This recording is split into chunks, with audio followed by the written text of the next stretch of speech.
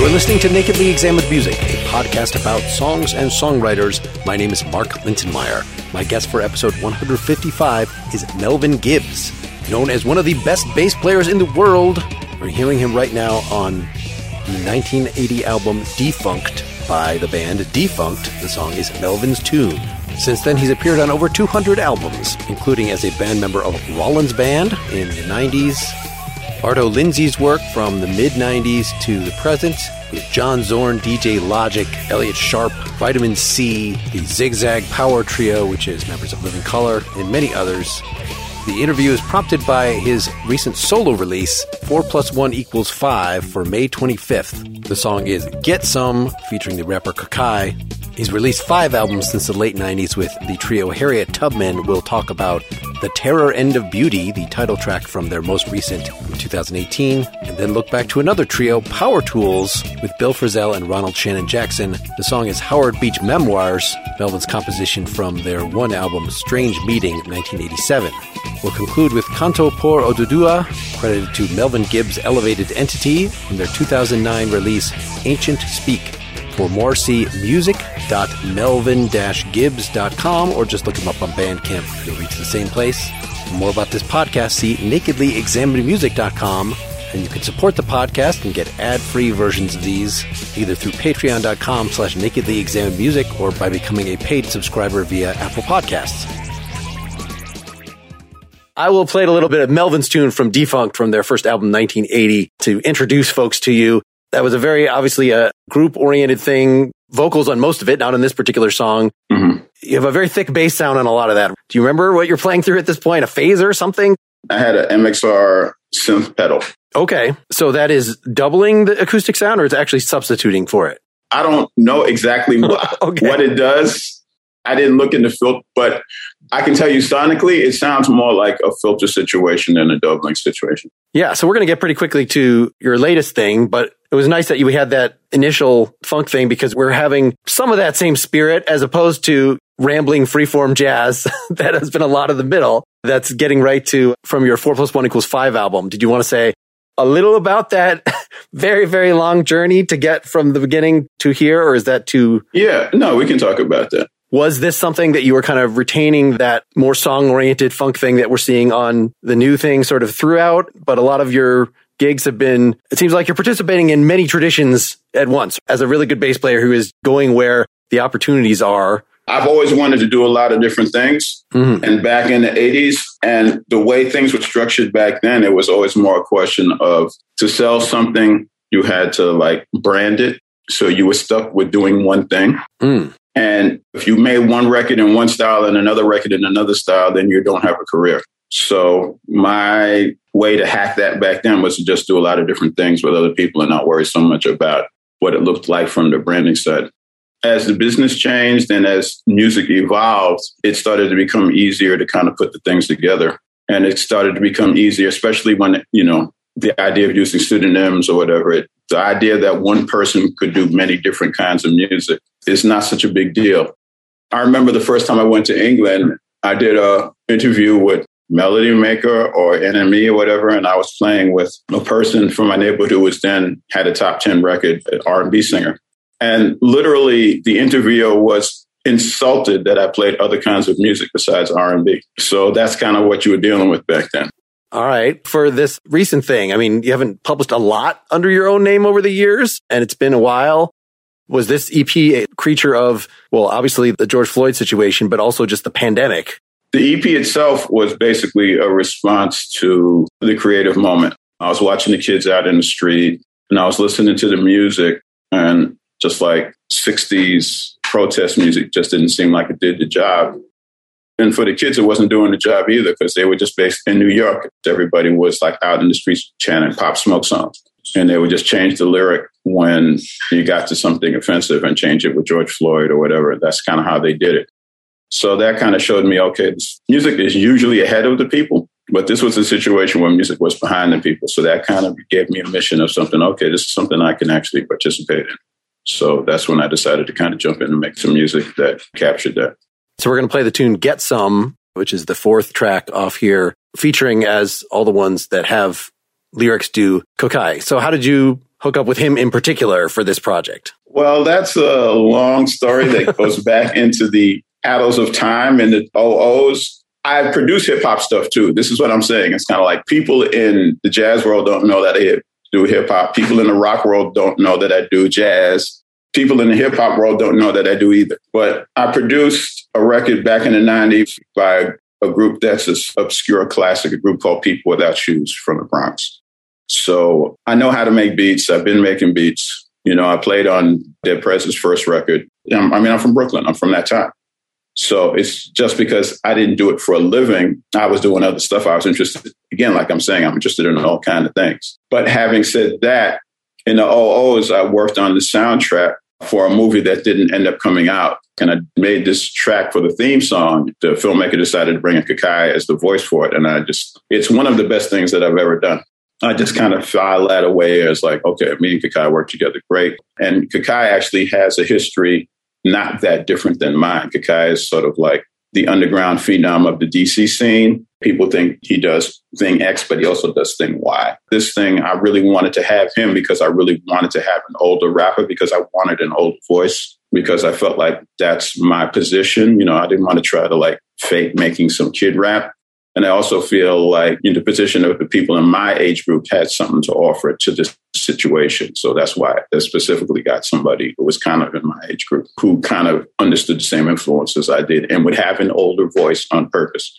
But one who also can speak to the kids because he's kind of a mentor of a lot of the DC rappers that are popular now. Listen, I told him come and get some. You don't really want it, get some. You don't really want it, get some. You don't really want it, get some. You don't really want it. It's the ambassador. Boy, I'm more like Pastor Troy. I beseech ye, brethren, y'all can get destroyed. National Guard, the passionate mob, the khaki fanboys is all deployed. Big Floyd, rest with the angels. They finally convict some, but we still on a danger.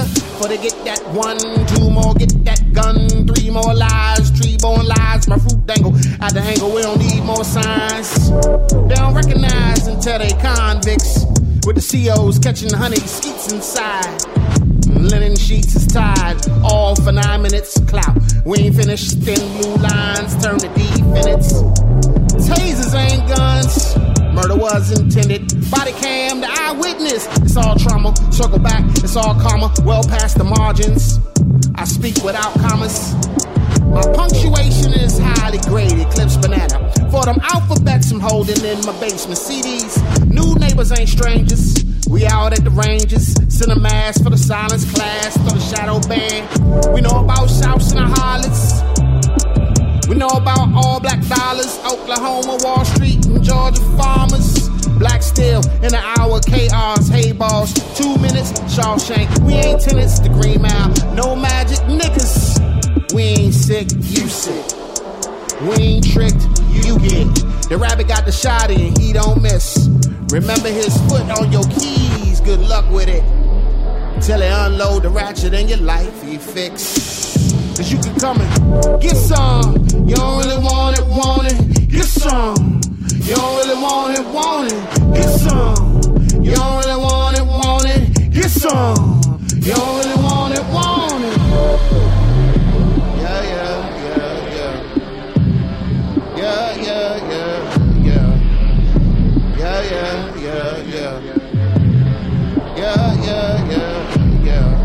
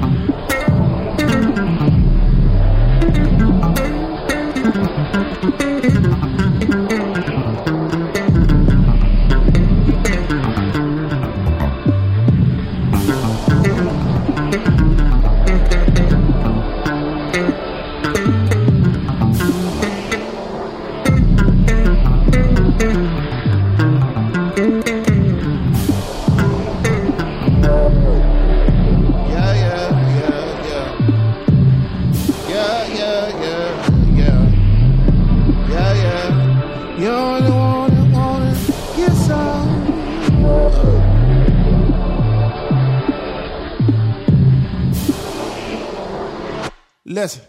Yeah, so there's eventual, a bass solo that comes in. Everything before that is programmed, or does some of those very, very low tones originally come from a bass before it got into the computer there? To me, it's all bass. I mean, I played a lot. I was talking about all the different things I've done. I was in a band called Socialibrium with Bernie Worrell, who actually pioneered that synthesizer bass thing. And I came up in Brooklyn, New York, played a lot of reggae when I was a kid. I got introduced to that music and I felt it. So for me, it's more about the science of the bass as a frequency range. And sometimes it's better to use, the bass guitar. And sometimes it's better to use some kind of synthesized instrument. And for this track, I felt it was better to use a synthesized instrument for the lowest stuff. When you do your programming, are you just doing it with a little keyboard next to you? Or are you because you're so comfortable with bass, do you just, have some sort of MIDI setup or, whatever so you can have the option of entering things more quickly? I mean, MIDI bass never really worked. I'm actually one of the early adopters of Ableton Live, which is a common software people use now. I'm actually probably one of the first, if not first people to use it. I used it in Sonar. I guess I had version 1. And before they figured out how to even hook a keyboard up to it properly, you could actually just use the computer keys to input stuff. So sometimes I just do that. It's funny because I've actually tried to do stuff on the phone. Working on the phone doesn't work for me, but I'm very used to just using the keyboard. I'm used to the early way you had to work Ableton, because for me, it's very similar to the way I was taught to operate the recording studio by my mentors. When I'm working, I work pretty much the way a dub producer does, even if it doesn't sound like that. Can you say anything about that initial, I just wrote dark wash, this synth thing that breathes in and out? I mean, it's an interesting sound. Is it really just a matter of that's the way the sound was designed, or how much control do you have over its throbbing exactly when it's coming in and out? Is that very manual, or is some of that, just kind of part of the sound that you picked? I told him come and get some. You don't really want it, get some. That's more of a composed sound. That's a sound that I made using a couple of different softwares. That's the other thing that people don't know. One of my other talents is I'm actually a pretty decent sound designer, like in a traditional movie making sense. I've actually worked a lot with a person who has now become a very famous artist, if not the most famous artist right now, a man named Arthur Jafa. And I did the music / sound design for he's had 2 laps around the art world, and I did the music and sound design for most of his early work. And I actually just did a piece for him, which I'll be releasing the soundtrack for that next year on a label called Editions Migo, which is known as more of a sort of noise, more like art music as opposed to music. So again, talking about all the different, I just kind of have a wide range of what I do musically. So anyway, that piece, because I was in the school, I spent a lot of time in George Floyd Square. I really wanted to capture something that sounded like how it felt to me. So I had to actually kind of sit down and compose this thing. It started with some synths, but it's been through a lot of software iterations and a lot of traditional kind of sound design work to get it to sit the way it sits. It started off as an improv, and then the improv was, it's kind of like a modernization of the way Tio Macero made the Miles Davis records. You have a bunch of improv, and then you chop the improv up and you turn it into a composition. Well, it sounds very designed. I mean, the drum sounds are pretty strange in that it's this little tiny hi-hat and the snare is only a little bigger than the hi-hat. It's definitely not your normal, the snare is taking up the space so that you can give so much to this dub bass sound. And then is that kind of a bongo-like thing that's sort of interacting with the dub bass there? It's the ambassador. Boy, I'm more like Pastor Troy. I beseech ye, brethren, y'all can get destroyed. National Guard, the passionate mob, the khaki band. That's kind of taking more of the sonic space than just this little, that's just keeping the beat, but there's no backbeat or anything pounding in there. Yeah, well, that's what I learned from being around dub producers. It's like the secret of how you get the bass to sound big in a track and how you design the track so that people focus on this. Yeah, all of that is purpose. All the instrument sonic choices, it's all on purpose. It's not necessarily for some sort of pop purpose, or this drum sounds like the drum that X person used on such records, so you'll recognize it. It's really more kind of like, okay, I'm trying to do this thing with the bass, so everything else has to work with that. And that's kind of where it landed. But the other thing with that track. Again, because I have an older rapper and I'm older, I really wanted it to have a kind of almost like a throwback groove, but that you wouldn't hear that it's a throwback groove. It's not the kind of straight, kind of like trap groove or a London drill groove. It's almost more like a Stevie Wonder groove in that sense. And also the same thing with the keys. I wanted the keys to kind of be reminiscent of something soul era, but a modernization of it. And were you coming into it with some of the lyrics, like the Get Some, obviously not the rap that Kokai was doing, but the main vocal licks? Was that part of your composition, or did you write it strictly instrumental and then, okay, here's the structure, figure out, a number of verses that will actually fit over it? Well, I gave him a structure, and then it wasn't even a question of a bunch of verses. I told him what I was doing with the project. I told him was based on George Floyd. And we had talked about one concept. And I guess the verdict came through, and I called him the next day and said, hey, the verdict came through. I need to wrap this thing up differently. And we kind of talked about what that would look like. And then that's what he wrote. I sent him a sort of bare bones version of the track so he could do whatever he wanted. And then once he did his thing, I kind of sat back and then put the track together around what he had done. Okay. I moved a couple of things what he did, but it's sort of a back and forth. Well, yeah, I noticed he had like a couple of his lines are doubled or something, but that sounds digital, where you would have the hype man, the second rapper that joins just to double a couple lines. But I assume he just did all that electronically, or did he like overdub a little bit? He did that. He's a producer in his own right. He was nominated for a Grammy as an R&B producer. So he knows how to make tracks. He did his part, and it was up to me to kind of decide, okay, what am I going to use and what I'm not going to use? And for that particular track, I thought the hype stuff worked. So we used it.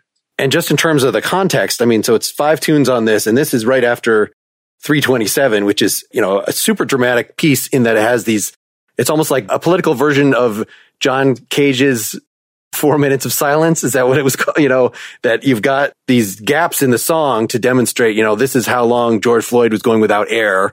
And so Get Some is like the thing that has to follow that, stark, just stab to the heart. So I guess I'm asking, was this the order of the songs? Was that an afterthought, or was this sort of written as like a thing that would be a little bit of relief from that previous track? Well, the sequencing came after. The day that the doctor gave the testimony, I made the 327 track that night. I was just like, okay, I have to do this.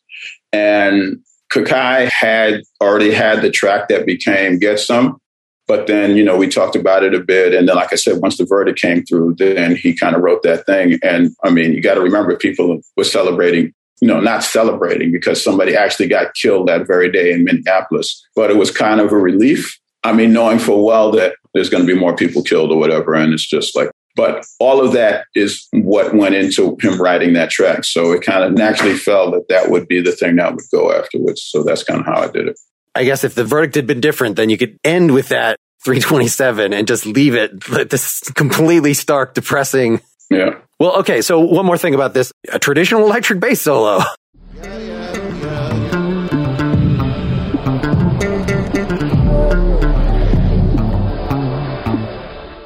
Traditional for you, I guess. But, with a very staccato, you're slapping or you're just hitting hard with your fingers. How are you getting this sound approximately? I'm just playing. It's traditional in the sense that I'm actually playing an instrument that people are used to seeing being played, but it's definitely wouldn't be traditional to put a solo on top of that kind of track. I don't even think Thundercat has done that yet. You know what I mean? I think that even though he's the most forward-looking of the bass players at this point, I think that for me, it was kind of like I had this thing.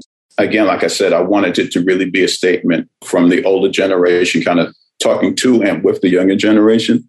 So I was kind of like, okay, let me do something that is going to make people say, hey, I didn't really expect this. I thought about a couple of friends of mine who are really great musicians to kind of make the final statement. And then it was kind of just like, I need to just go ahead and do this myself. And then I jumped up and I did it. And that's what it was. And I just decided to have it. The thing about recording bass is that it can sound drastically different in different situations. So I kind of just decided to just really go for a kind of really stark, what's the word I'm looking for? Well, it's a trebly sound because you already have the bass area full with other stuff. Yeah, so it was just really kind of like a sound that as a bass player, you wouldn't be attracted to in a sense. But again, like everything else in the track is a question of what the totality of the track is accomplishing. And I just felt it was the right sound for the track because it's kind of percussive. but it's not slapping. It speaks in a different kind of way. And it needed to have that vocal quality, but it couldn't be a wah-wah. It couldn't be like the corny kind of like the usual things when people think of vocal kind of sound. So I wanted to have something that was a little more kind of African in a kind of way, that kind of spoke differently. So that's where I landed. Toward the end of the solo, since the whole thing is a drone, right? It's basically one chord. But then you do that jazz thing where, because you're playing a solo instrument over this big wash, then you can leave the key.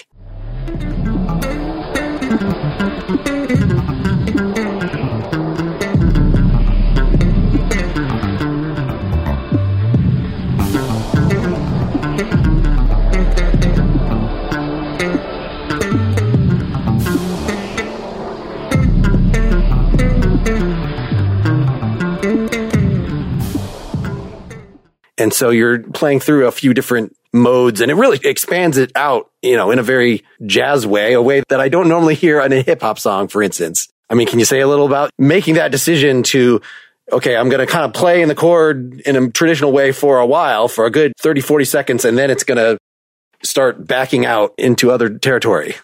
Well, that was my thing about being an uncle and like what information uncles have that the kids don't have. It's kind of like, yeah, it's not something that you would hear on a normal track, but obviously it's something you can't do on a normal. Mm-hmm. So it was really kind of a way, okay, this is how we think about this music. And this expansion is really kind of a reflection of the expansion. It's kind of like an answer to what Kakai was saying over the course of the piece. Just talking, okay, today is the first day. Okay, we finally, after all of these years, we got a guilty verdict.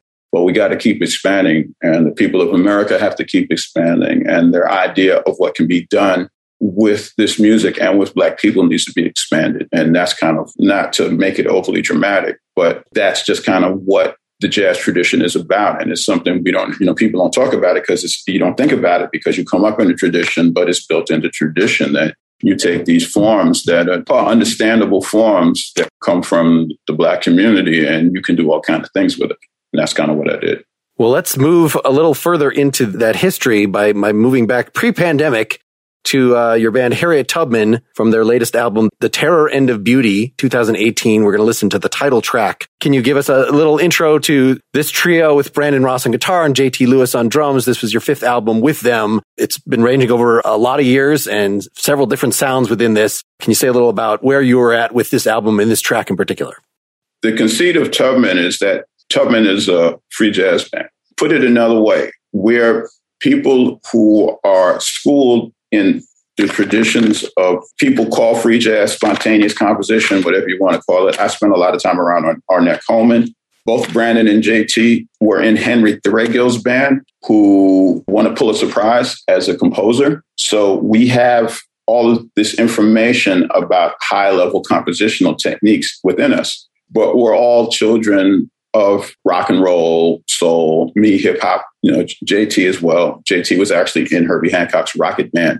We're all a generation younger than those guys. So we approach those ideas using the music we grew up on. And that's the basic conceit. So it doesn't sound like free jazz to people because we're not using the instruments that people associate free jazz, but we're using the thought process of spontaneous composition, of expansion, of the things that we got from, like I said, Threadgill, Arnett, P-Funk, the guys in Detroit who, for me, coming up in the early days of hip hop and working with poets, all of those types of improvisation kind of inform what we do. And they end in what we call spontaneous composition. The Terror End of Beauty is actually a rare exception to that. And the Terror End of Beauty comes from someone else that I spent a lot of time playing with, who ironically enough, people have actually become really interested in because of this movie that Questlove made about the festival in Harlem. And that's a man named Sonny Sharrock, who's the guitar player who has that basically cameo in the movie where he just goes off and he just goes insane on the guitar. I played with that man for years. I'm on one album of his, but I was in his band for 4 or 5 years. Yeah, Seize the Rainbow. I was just listening to that yesterday. That is a crazy great album. So this song, Terror End of Beauty, is basically written for him. And it's written with this idea of kind of a homage to what he brought to us, what we brought to the music. The tune has been around a while and I hadn't played it. And I was in a store funny enough, I heard some 4AD record. Maybe it was, I can't remember if it was My Funny Valentine or one of those kind of 4AD groups. And then I was kind of like, okay, it's time to bring this song back out. So it just so happened when it was time to record, we had played it for a long time. And I was like, it's time to play the song again. And we pulled it out. And that's where it landed. From one generation, it's free jazz. For another generation, it would almost be like some 4AD thing. But it's kind of neither. It's really kind of like our graduate thesis in great Black music.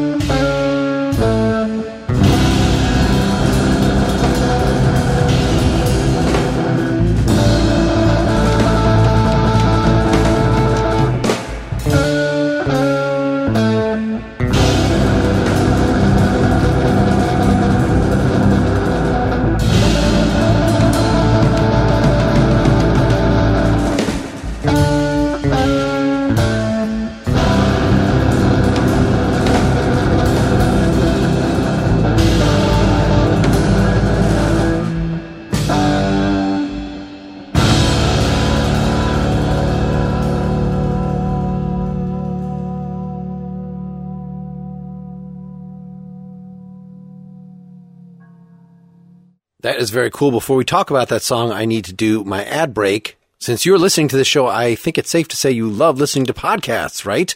Well, you'll find a ton of binge-worthy podcasts, including ours, on Amazon Music, with more than 10 million free podcast episodes to listen to. But of course, Amazon Music isn't just for listening to podcasts. They have thousands of music stations and playlists to stream for free. And no matter what you're listening to, you can go hands-free with Alexa. If you're like me and you want your music on demand and free, you have to try Amazon Music Unlimited. That gives you unlimited access to over 75 million songs, as well as podcasts, music videos, and more. You can listen to any song, anywhere. You can listen to them offline. You don't have to hear ads. You can skip around between songs.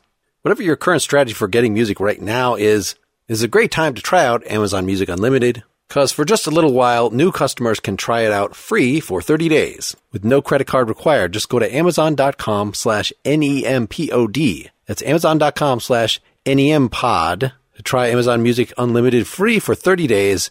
Amazon.com/NEMPOD. Renews automatically. Cancel anytime. Terms apply. Also, I want to tell you about the Nebbia by Moen Spa Shower. Backed by some of the biggest names in Silicon Valley, including Tim Cook, it's designed by former Tesla, NASA, and Apple engineers who spent years researching and developing a superior shower experience that saves water and is anything but ordinary. And I have installed and used one of these. It is very much like a spa. It sprays 81% more powerful than the competition. It fills up the space with atomized droplets that rinse shampoo and conditioner even out of the thickest hair. It is highly luxurious. It is highly immersive, and it moves up and down. So when you need a break from that, you just move it down so you can put your head above it and breathe. So, good experience. Second big selling point, use 45% less water. You will save money. You will help the environment. The water savings aspect is why these very smart engineers have been so passionate about developing this thing. Finally, super easy to install. You can put it in 15 minutes or less. No plumbers, no contractors, no breaking tiles. It is cool looking with 4 premium finishes to complement any bathroom. They have other sleek and sustainable bathroom accessories like shower shelves, shower curtains, hooks, and bath mats. The Nebbia by Moen Shower Spa starts at just $199, and for Nakedly Examined Music listeners, we have a deal for you. The first 100 people to use the code NEM at Nebbia.com will get 10% off all Nebbia products. Again, that's Nebbia.com/NEM and use that code NEM to save 10%. All right, let's get back to my talk with Melvin Gibbs about the Harriet Tubman song, The Terror End of Beauty. Yeah, so we got that very classic jazz, 70s jazz, light jazz, that very nice with you playing chords. So are you playing 6-string, a 5-string bass? At this point, I'm playing a 5. I had a 6. I don't play the 6 anymore. I'm just with the 5 now. I wasn't even sure at first if Brandon was playing guitar with you when you start, because it's so, the bass is dominating in the mix for that, at least at the beginning, so that there's room for him to sort of poke out more later. With you two playing those chords and the drums answering in this just nice bright swing. Okay, but then we have the B section, this la la la, and then this giant ruckus. Let me actually just play a little bit of that.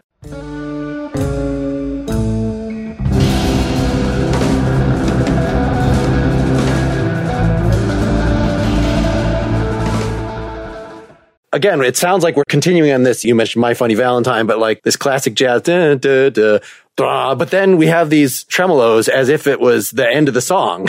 But no, this is just the B section, and you're going to repeat this, and it is going to end up, the second time you do it, being only a very slight transition to a bridge that really is completely free jazz, where you guys are just, especially the drums, are just going nuts for a couple of minutes in there. Let me rephrase. If I said My Funny Valentine, I was incorrect. I meant My Bloody Valentine. My Bloody Valentine. All right. Well, I'm associating this with nice 60s, 70s. The conceit is that Sonny himself was very into doo-wop music, right? Mm-hmm. And Sonny's thing was Sonny, like a lot of the great people we associate with free jazz, like Ornette. Sonny was really great at coming up with melodies. Mm-hmm. And I decided, again, with the point of Tubman being, okay, we're going to take stuff that our mentors taught us and we're going to modernize it for our generation. I decided, well, Sonny's thing is doo-wop. Let me just do kind of like a 70s R&B thing. So the basic head of it is kind of just like a sort of classic 70s R&B progression, like the Delphonics or Blue Magic or somebody like that would sing on top of. But Sonny's thing was always like, okay, he would set up this thing and then he would crash it. So that's kind of what we did. We just took that idea and we kind of framed it within the music we grew up on, the same way Sonny framed what he did within the music he grew up on. Yeah, I could definitely see that B section being a vocal ensemble. La, la, da, da. But then obviously the voices are not going to go, la, la, la, la. Are you finger picking when it comes to this middle section?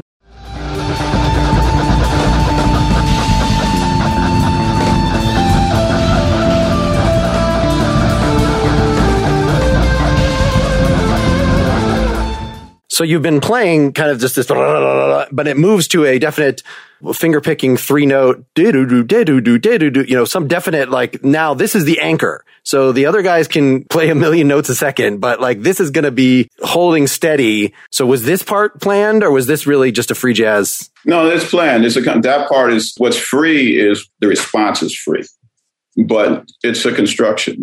Like I said, it's this thing that is designed to be deconstructed. And it's a particular, something has, for a certain set of people, would have a particular emotional resonance. I mean, I'm old enough to have been able to see like Pharoah Sanders at his peak.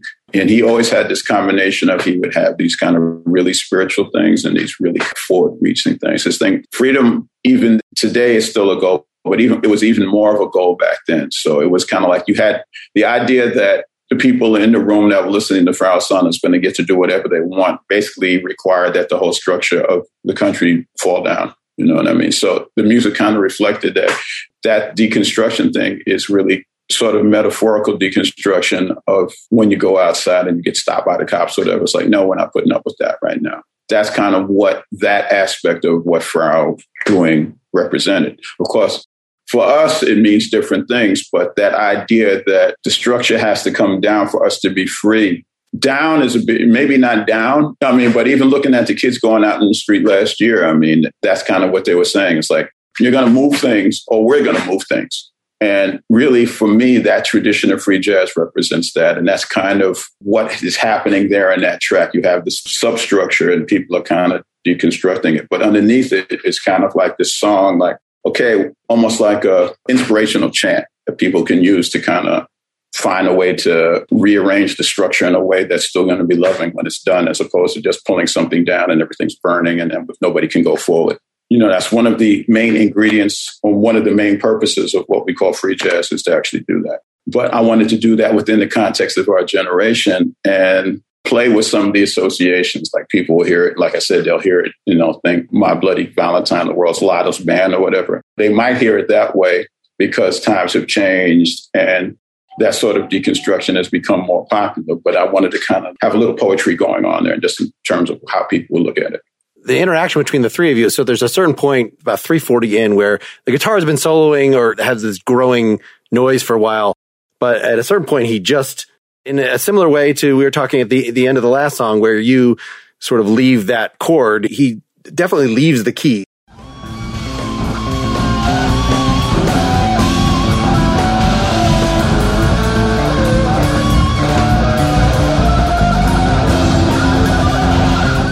Right there, that, and then from then on, like he's dive bombing. I mean, you're holding that pattern pretty straight, but then between him dive bombing, the drums shifting to a different whole beat every once in a while, and then back to the fluttering with you.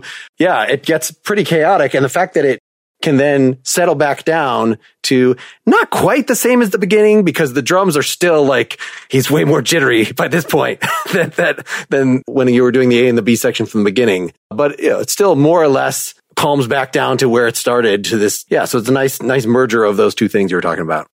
Well, the more or less is kind of like, hopefully we were able to jigger the structure. And then when you come back, it's like it works the way it's supposed to, as opposed to like it's not working right. That would be my metaphorical 2 cents of that in terms of coming back.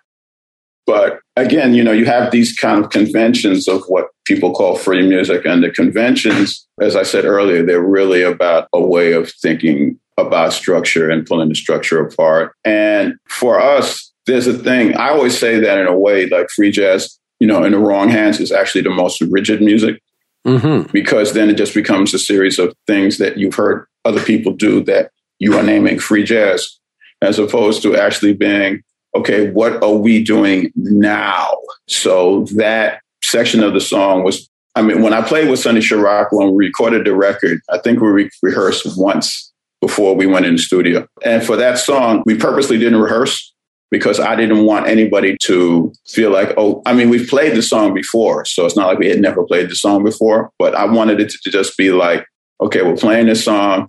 This is what we did. And we're not going to think about it ahead of time. We're going to play it and it's going to be what it's going to be. And then that's it. There might have been 2 takes of that song, but I remember correctly, that was the only time we played it.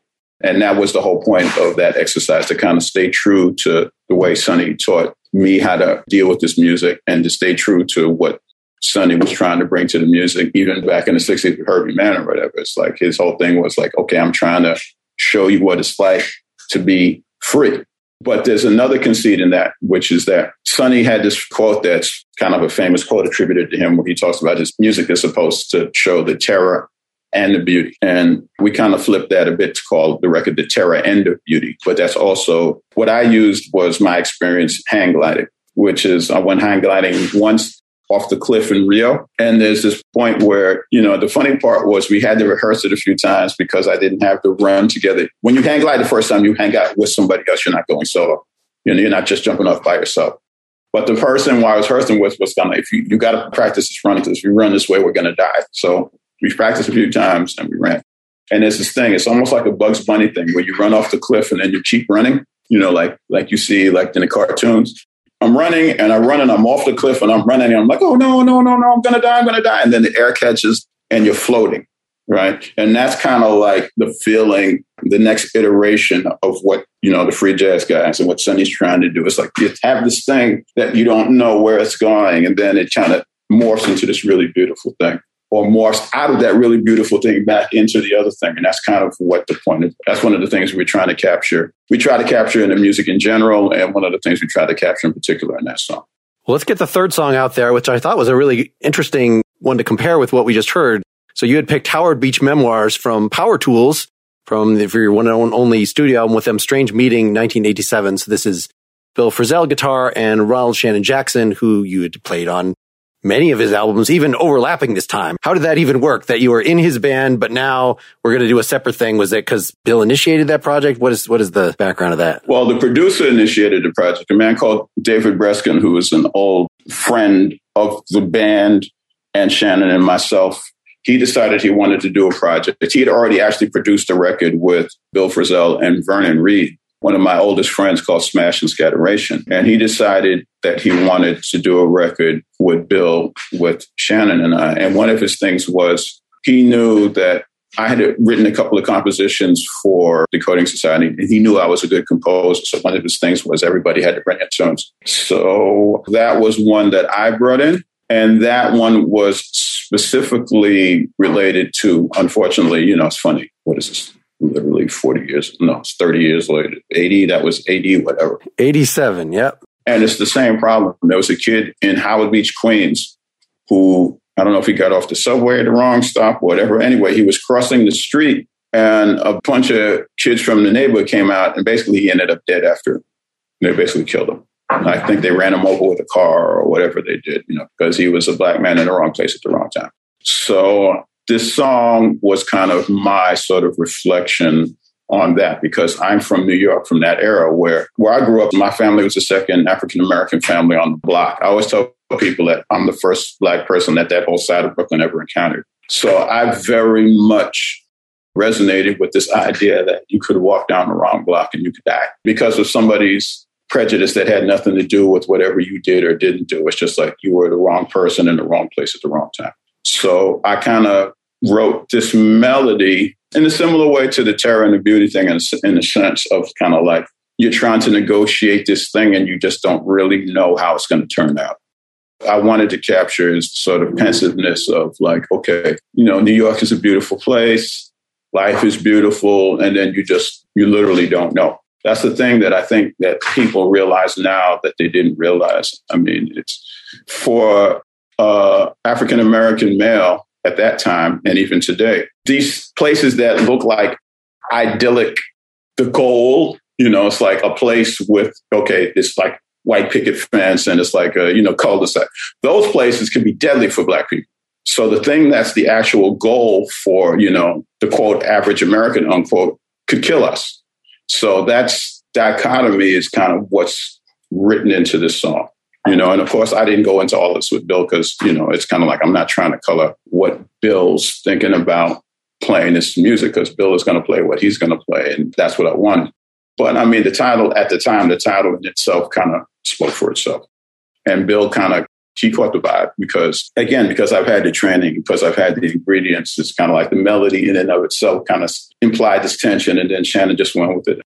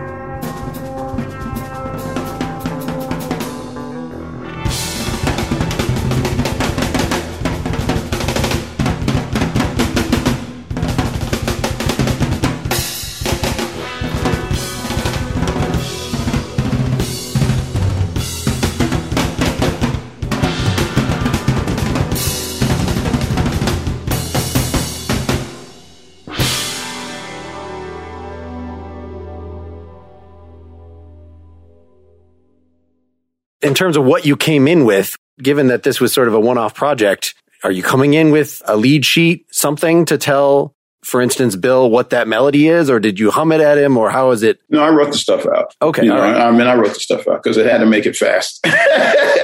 When people know how to read music, it's faster just to write it out. Sometimes you'll get a more accurate interpretation if you sing it to them, but it's faster to write it out. So the songs that I brought to the table, they were written kind of traditionally. Shannon has a very particular style of notation that's kind of somewhat based on Ornette style, but not really, that you kind of have to know to navigate. But I had been in his band for years, so it was easy enough for me to navigate. So those songs, Bill figured them out, and sometimes either Shannon or I would sing a part if it was just too cryptic for Bill to, because it was the first time he was dealing with Shannon's notation style. And then Bill's tunes were written out, and we just knocked those out. So even Shannon's part in this, no, I didn't write. I'm not writing anything. Oh, you're not writing drum parts for him. What everybody wrote down was the melodies and sometimes the chords, but not even that. Shannon never wrote chords. I didn't write any chords. I mean, the song kind of speaks for itself. I didn't really have to write. I think with one of Bill's songs, he actually had a chord progression written out. Shannon and I were coming out of Ornette's tradition of what's called harmolodics, which is the melody dictates the harmony, not the other way around. So all you really need is a melody. And then it's up to you to figure out how to respond to that melody. You're not playing changes per se. Or even when exactly it's going to come in. Because there's a lot of feel that it's like a drone that you and the Shannon are setting up this thing, and then he can come in with that melody kind of at any point, whenever it feels right, just come in with that thing and then take it from there. So it's more like you've written out a few bars. Here's a lot of content, not the song from beginning to end. That's an interesting thing because I would push back the other way. I would say it's not necessarily a song if you write it.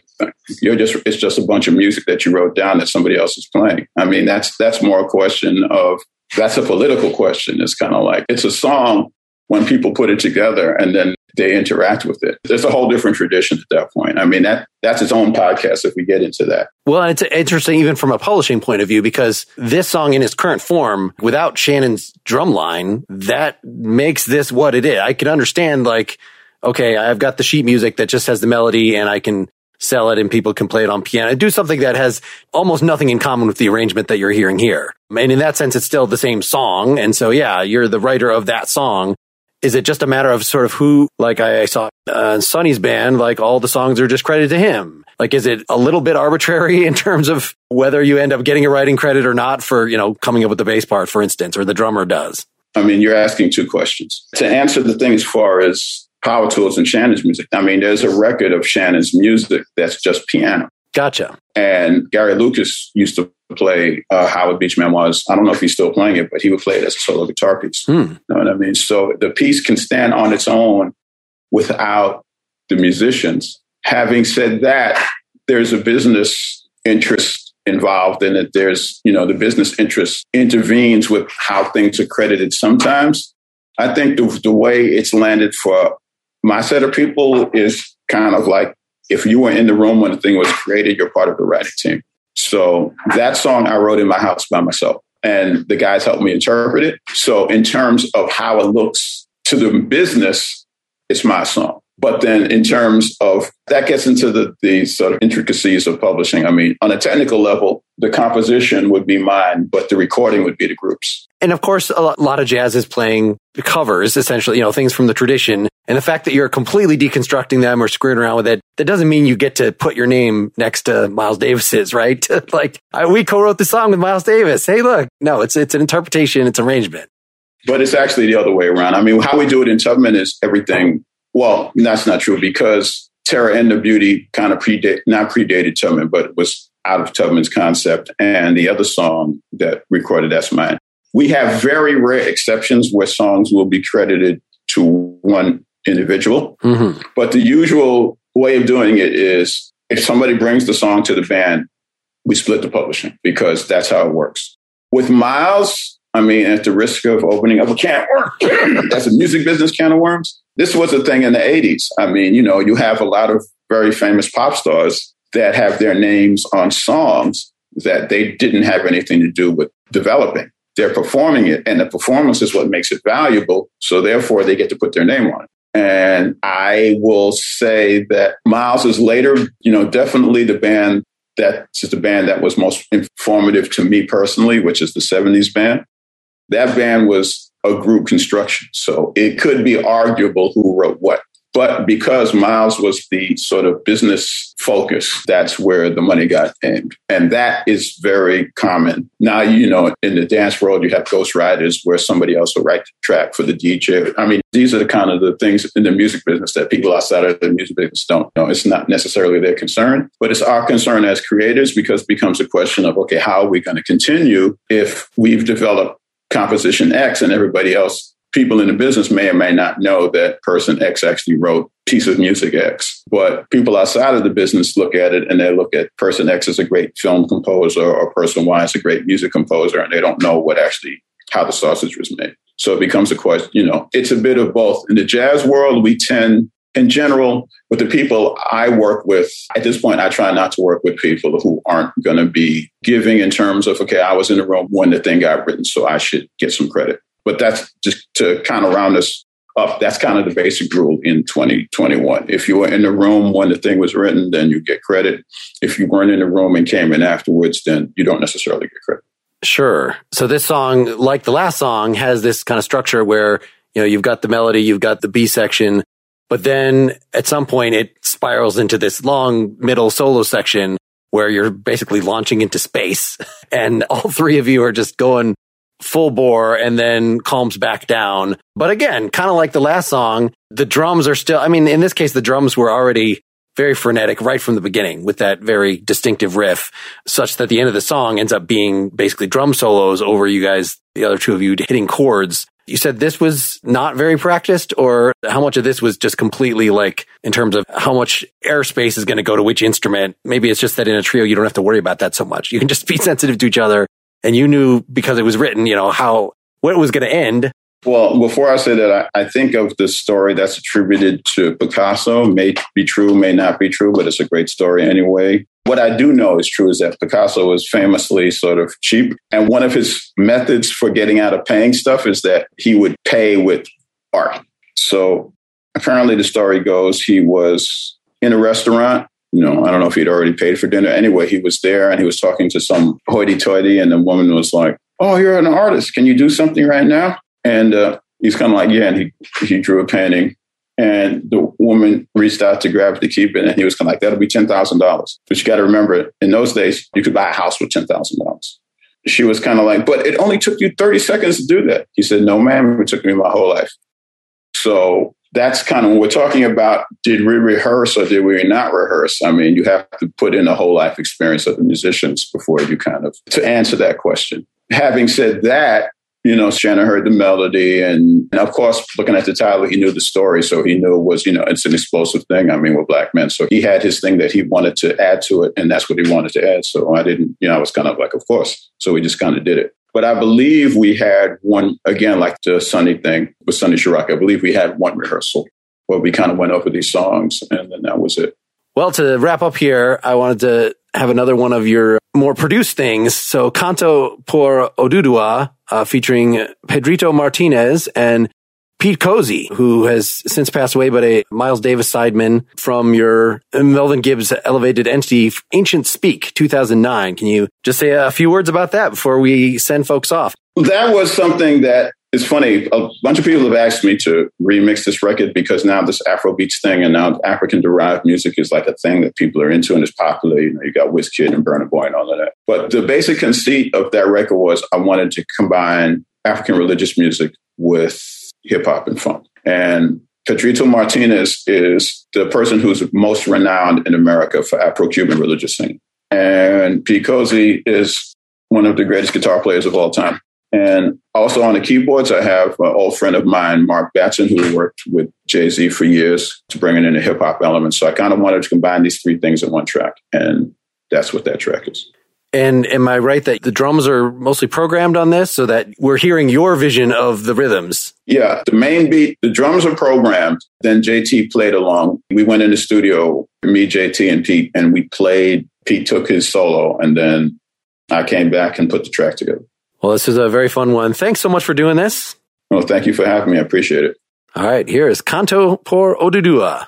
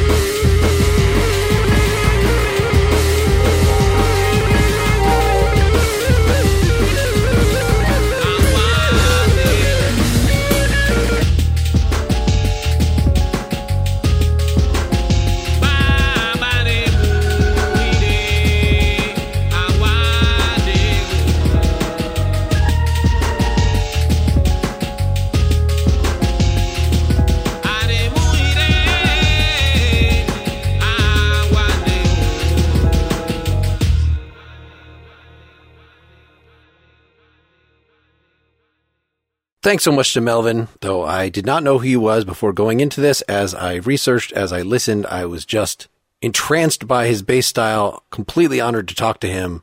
He's done so much great stuff. I will link to more of his work that we didn't even get to talk about, like that Zigzag Power Trio, another recent album, the group Socialibrium that he mentioned with Bernie Worrell. He co-wrote some important tunes like Liar by Rollins' band, that's Henry Rollins from Black Flag, and his bass playing provides a prime determinant of the sound of a lot of Ardo Lindsay's work, as well as Sonny Chirac that he mentioned and Ronald Shannon Jackson. So you can find all that on the show notes that I wrote for this episode at nakedlyexaminedmusic.com. If you want my more detailed breakdown of the songs, support me at patreon.com/nakedlyexaminedmusic. I will share that with you.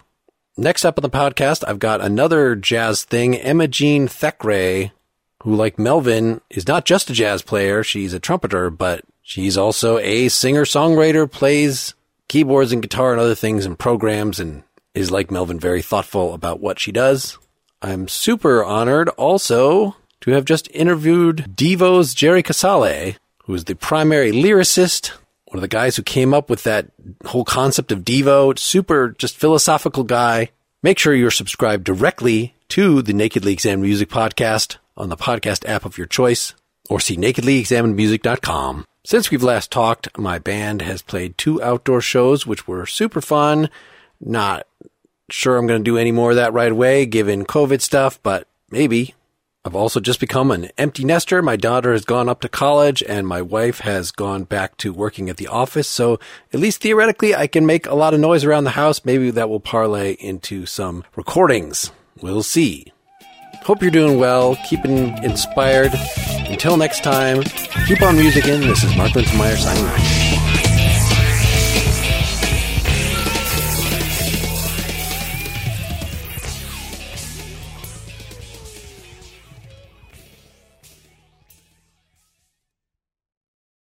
Join us today during the Jeep Celebration event. Right now, get 20% below MSRP for an average of $15,178 under MSRP on the purchase of a 2023 Jeep Grand Cherokee Overland 4xE or Summit 4xE. Not compatible with lease offers or with any other consumer incentive offers. $15,178 average based on 20% below average MSRP from all 2023 Grand Cherokee Overland 4xE and Summit 4xE models in dealer stock. Residency restrictions apply. Take retail delivery from dealer stock by 4/1. Jeep is a registered trademark.